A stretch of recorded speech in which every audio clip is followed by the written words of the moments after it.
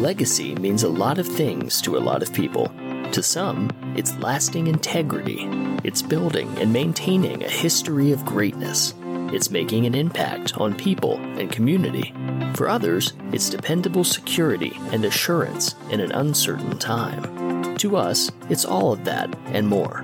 It's a mindset, a brother and sisterhood of hardworking people dedicated to doing the right thing for you and those you care about. Of growing today for a better tomorrow. That's what legacy means at Southwestern Legacy Insurance Group. What does it mean to you? Let's talk legacy. Welcome to Let's Talk Legacy. I'm your host, Gary Michaels. I'm really excited about our guest today. Sandeep Chennakeshu is a tech executive and an author. He's the former chief technology officer of Ericsson Mobile Phones and Sony Ericsson, as well as former president of BlackBerry, which we probably all had a BlackBerry. I know I did. He's currently chief operating officer at Under Inc., a pioneer in digital imaging radar, and has just released the new book, The Company is Your Castle. So welcome to our show, Sandeep. Thank you, Gary. Thank you very much for having me on the show. Absolutely.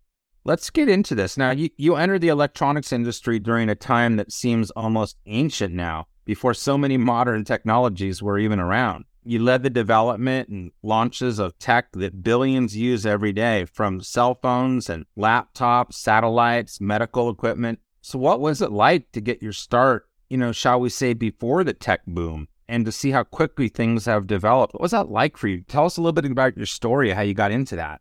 Yeah, it's actually quite interesting. I'm 65, so I have to go back a little while. Right. I got a bachelor's in electronics in India. I got into a very good management program, and it was fun. It was actually good to learn about management. But at the end of the program, I was yearning to get back into technology. So I got a fellowship and I came to Canada, and then I basically came to the United States to do a PhD. So when I was in Canada, I was in Saskatchewan, and one cold winter afternoon, I was sitting in the library and reading about mobile phones. And I thought, wow, it was 1984. And I said, this is going to change the world. And I said, I've got to basically do something in this area. And so I went to my professor and asked him, hey, how do I go about doing this? And he said, I can't supervise you, but you can go to America and here are two professors who might be able to. So I wrote to them. One gave me a scholarship and I came to do a PhD in mobile phones. Everyone told me at that time, you're nuts because you won't get a job. There's got to be 1 million phones sold by 2000 and nobody's going to be working on this. And by the way, these phones are big, but of course all technology evolves. And I said, I think I had the conviction to continue. And the minute I graduated, I had multiple people wanting to actually hire me. The first person would give me a job and an exciting job I could join, and that was GE Corporate Research. I took the job, I built a team, and it was very successful, and the team was bought over by Ericsson, and we became Ericsson Research. And we started basically inventing not just multiple cellular standards, but my boss came to me one afternoon and said, hey, invent a 10-meter link. I was not the main inventor. My colleagues were, but that's called Bluetooth today. You created that?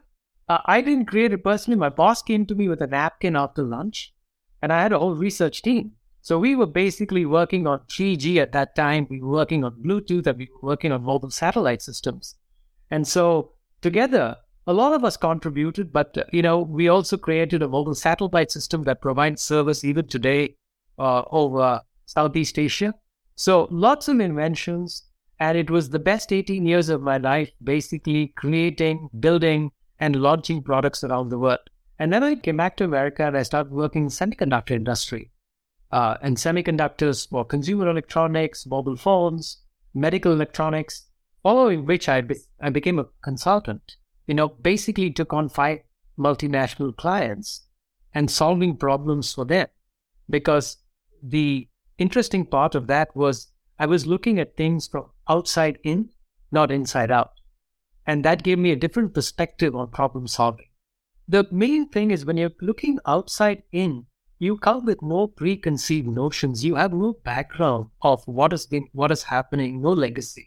So you can take a very fresh look at every problem, right? And really look at it from with a helicopter view. Rather, if you're too close to the fire, or too close to the forest, you just look at the trees. You don't look at the forest as a whole. So it's very, very important that you can take an elevated view in order to solve problems with a fresh approach. That experience led me to BlackBerry, and I spent 5 years there, very, very good years, a wonderful company. And in BlackBerry, I basically worked with security and with software for cars. That's in a lot of cars around the world. A modern car has up to 100 million lines of software, probably more than any other device out in the market. It's what drives the car. And then I decided that I'd like to write a book based on my experiences and start working with startup companies that I had been consulting for. And I took a full-time role to basically work in a very advanced startup. Is that under or under? Well, I say under, but it's actually everyone else pronounces it as under. Okay. Is there a meaning to that name? When I talked to the CEO, he told me an interesting story. He wanted to call it Under the Radar, but the name Under was taken, so he added the H. Got it. So your company is your castle. Tell us a little bit about your book. Over my career, I did a whole range of things. I did research, I built products, I ran companies or businesses, I basically fixed broken businesses. And when I wanted to write the book, I asked myself, hey, what topics do you want to write about? And I read this really interesting article which talked about why 2/3 of all companies fail within 10 years. So in the first 2 years, about 20% of the companies fail. In 5 years, about 45% fail. And in 10 years, 65% fail. When I looked at all the reasons they fail, and I looked at my own journey, I realized that two things. When I became a general manager, I knew a lot about technology and operations, but I knew nothing about business.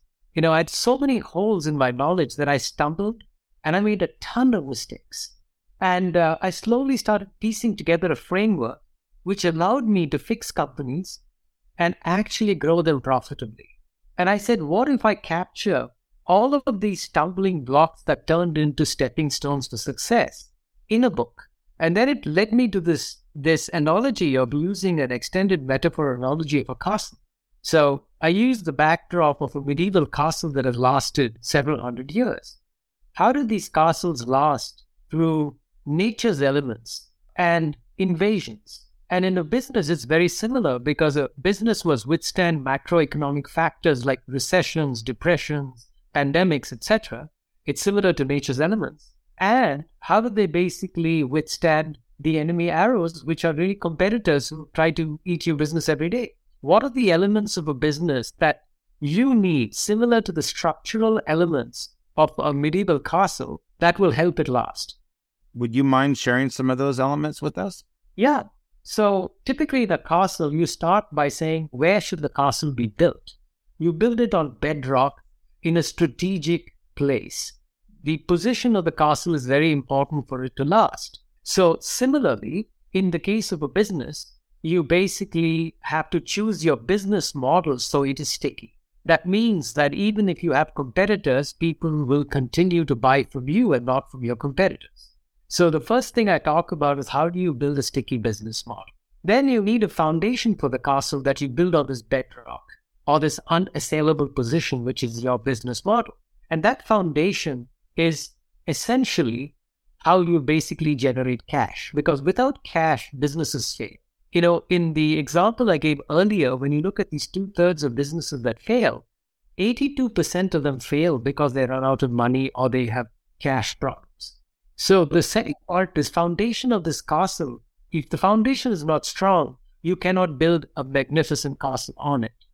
Is capital just money or is capital other things too? Well, I think capital is what you get, but how you manage it and how you invest it to grow your company to generate more cash is what is as important or more important. How does cash flow in a company? What are the sources that actually generate cash? What are the things that consume cash? And how do you sometimes spend cash to generate more cash? The third part is how do you build a compelling strategy? You can call that vision, but you really have to have a compelling strategy. You have to basically find opportunities that are large enough because you want to basically generate serious revenue. But is your product relevant to the market? How do you realize it's relevant to the market? How do you differentiate? And finally, when you have all of this, do you have the capability to actually execute your strategy? And the next element is culture. Peter Drucker once said that when strategy and culture clash, culture always wins. Strategy is what you want to get done, but culture is what you actually get done. So how do you align culture with your strategy? And so there are two parts to it. How do you raise the right army? How do you basically get your employees to have certain beliefs and behaviors that helps your strategy? And the second part is, how do you as a leader lead that army? And that's where vision, managerial courage, perseverance, conviction, communication clarity, and things like that come into place. This is so good. Keep talking, my friend. What's your fifth one? So in the analogy on the culture, the castle keep. The keep is the central portion where the nobility lived. That's where your arms were kept. That's where your food was kept.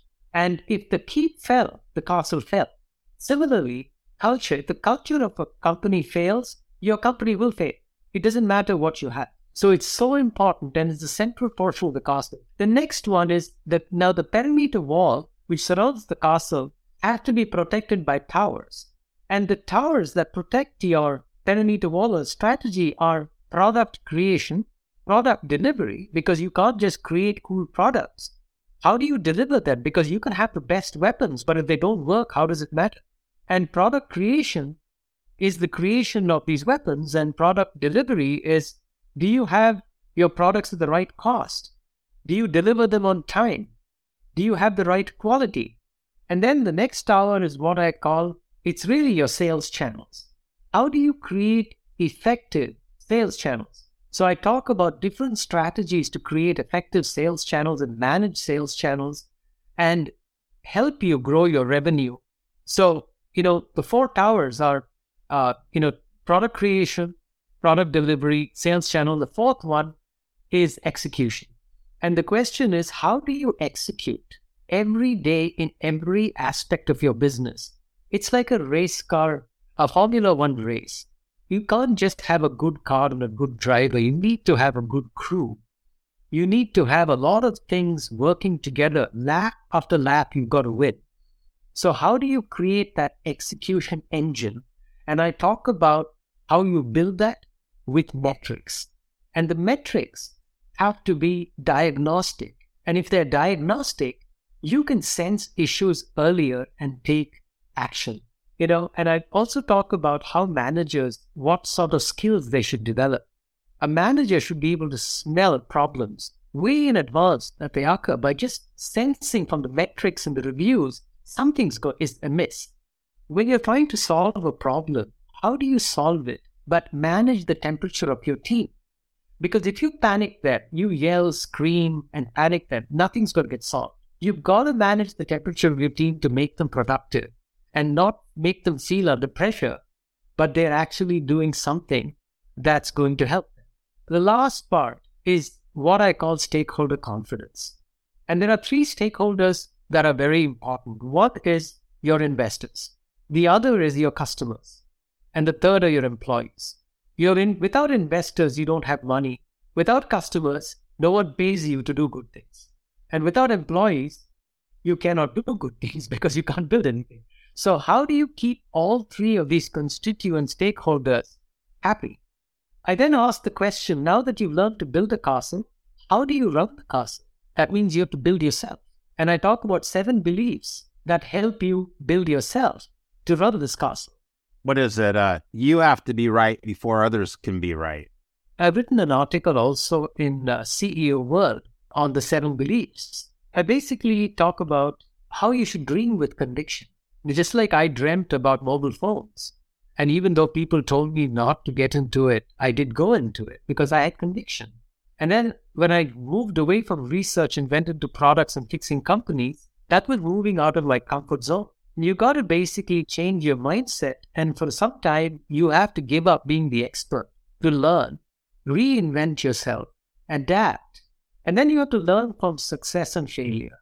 Success is exhilarating and failure is dampening. But sometimes the lessons of failure actually tell you what you need to correct so that you don't make the mistake again. And that is probably far more character building than anything else. And how do you deal with adversity? Right? As a leader, you will be faced with a lot of adversity. Curiosity. How can you be curious every day to evolve? And then how do you stay true to yourself? Right? Because nobody will believe more in you than yourself. They're all so important. I often talk about a thing called the ideal wheel, the 7 areas of your life that you want to be strong in. And if you're weak in one, I kind of make it an analogy to a bicycle wheel, and you're going down the bike and there's the spokes of the wheel. And if you were to rank yourself 1 to 10 in each of the areas, what if one spoke is a 3 and the other spoke's a 10? And we're talking things like your family life, your social, your financial, your career, your health, all different things that are important to you. And if one area is not good, it affects the others, right? Absolutely. It's a bumpy road down the life, but you've got your 7 beliefs here. Are they all tied to each other? Or if you're good in one and not so good in another, is that going to be a failure in your business? How do you look at that? No, I think first of all, these 7 beliefs, everyone's career journey is a personal journey. Right. Well, no 2 people will have the same formula, right? Because it's personal. These are just 7 beliefs that can help you build certain capabilities. But if I asked myself, what are the 3 qualities that help me the most in running all my businesses or getting any modicum of success anywhere? Because most of my success came from my people, my teams. They were outstanding. They helped me achieve whatever I've achieved. The 3 things that I would say is the most important quality that I've found is, one is conviction. You have to believe in what you do. I believe that so much. The second is managerial courage. When you're running a business, every day when you walk into the business, you have to leave your friendship badge at the door. You come in, you make decisions based on not who you know, but what they know. Okay? It is based on the merit of the argument and nothing else. And so unless you show that fairness and that managerial courage to address wrong things and do the right things for the benefit of the company, right, it's very difficult because people are watching you. So if you set the wrong example, it's going to go the wrong way. And your team will do half of what you do right and twice of what you do wrong. Exactly. And you're asking them to follow you when they don't know you well enough. Mm-hmm. So in order to follow you to a new territory, you need them to believe in you. And last is focus. I'm probably focused way too much. I'm into too many details. I should probably give up some. But I believe in a very structured, disciplined manner. And that's also what keeps me sane. Because by being disciplined and structured and compartmentalizing what I do every day, I'm able to switch tracks in an efficient manner. Wow. And this is good stuff. Really good stuff. So it sounds to me like you're such a man that wants to leave an impact on people. Legacy is part of you. What does legacy mean to you? Yeah, all of us, come into this world knowing very little or nothing. And then we are shaped by our experiences. And I was very fortunate. I was fortunate in 3 ways. I was fortunate that professors, managers took an interest in me. They imparted their knowledge, their wisdom, and also that is one. The second is I got fantastic opportunities. I had a rich cultural journey along my career. I ran operations in over 14 countries. I lived with people. I learned so much from different cultures. I learned so much from what everyone taught me. And finally, right, I had great employees that also corrected a lot of things that I did wrong. So when you have a collection of knowledge, the key for me in a legacy is to impart that knowledge, right? How do you share it? And that's exactly why I wrote the book. It is to share that knowledge widely and also hopefully I'll make more contacts. And, I've always done a lot of pro bono work in sharing knowledge and mentoring people. And I'd like to continue doing that in the final chapter of my life. Yeah, well, you've had a long career, and you're still, in my mind, fairly young at 65 years old. And the way you talk and reflect on what you've done, you've got a lot more to bring to this world. But you've worked in so many companies in so many different roles, Sandeep. You've been a prolific inventor with over 180 or so patents. What do you feel is truly your professional legacy? Is there a particular patent or project that you worked on that you really feel has been the most important? Every project I've worked on is equally important, because the things I have done, whether it is in cell phones, whether it's enabling communications across the world, whether it's bringing a network to a country, or basically cars that you interact with every day, everything's been equally important, right? But I have a joke, actually. I'm going to share you the lighter side. Yeah, sure. Somebody once asked me in an interview, I was being interviewed for a CEO position, and they brought this psychologist to say whether I'm completely nuts or not. So the psychologist asked me, Sandeep, you have 180 patents. And I said, okay, what's the question? And she said, what are your 2 best patents? And I told her, I think that my 2 best inventions are my 2 children. And I said, they're wonderful kids, and that's it. She cracked up and said, okay, this guy is probably okay. So, I've enjoyed every job, and every job brings new challenges that had not been solved before. And that is what excites me, right? And it's also teaching the team how to solve hard problems, because that has a multiplier effect. I've always believed that the people around me were smarter than me, but maybe my experience helped me look at, it's like climbing a mountain. If you're at the base of the mountain, you can only see around you. If you're on top of the mountain, you can see the whole valley. So as you go further and further up the mountain, you see a lot more. You might not be able to solve the problems, but you can at least point out what issues need to be addressed. And I want to be that person who's able to impart that insight to solve problems. Got it. So a couple last questions for you. Is there anything that you worked on that you think was the right idea, but maybe just before its time? For example, we had another guest on our show, Sun Yu, who came up with an early version of Shazam, but at a time before streaming services or iTunes. There was just nowhere to send people to once they knew the song. Have you had a really great idea that flopped because it was just too early for the market? Yeah, actually, I have in my book, I talk about one incident that I have a fair amount of regret about. And in 2002, we had built a phone called the P900 in Ericsson and Sony Ericsson. It was a full screen phone which used a little pen, a stylus, to basically pick icons. It was very much like the modern smartphone. It was a superb phone. And my boss and I used to meet regularly for dinner. And he told me, Sandeep, the future is all about the user interface. This was way back in 2002. And he said, we should get rid of this pen, and we should get people to basically use their fingers to pick icons, do things on their screen, no more keypads and stuff like that. And he had this vision of making this phone thinner and having this beautiful intuitive interface called the Feel interface, which Sony had invented. And if he had done that, it would have been the perfect precursor to the iPhone. For business reasons, the business decided to kill that product. Oh, geez. Every time you see an iPhone right now, you're probably like, geez. No, but actually I credit Steve Jobs and say, you know what? He had the guts to do this. We didn't. Got it. And so the conviction he had goes back to what I said earlier. This is why I admire him. He had the conviction to bet his business on it. And it is what got him to where he is. And we who invented this whole concept earlier abandoned it. So it's probably the one thing that I will never forget in my life. And it actually, the people that have the willpower and conviction to make something happen always win. Exactly, because when you're doing badly, you have these scores of skeptics who will tell you that see, I told you.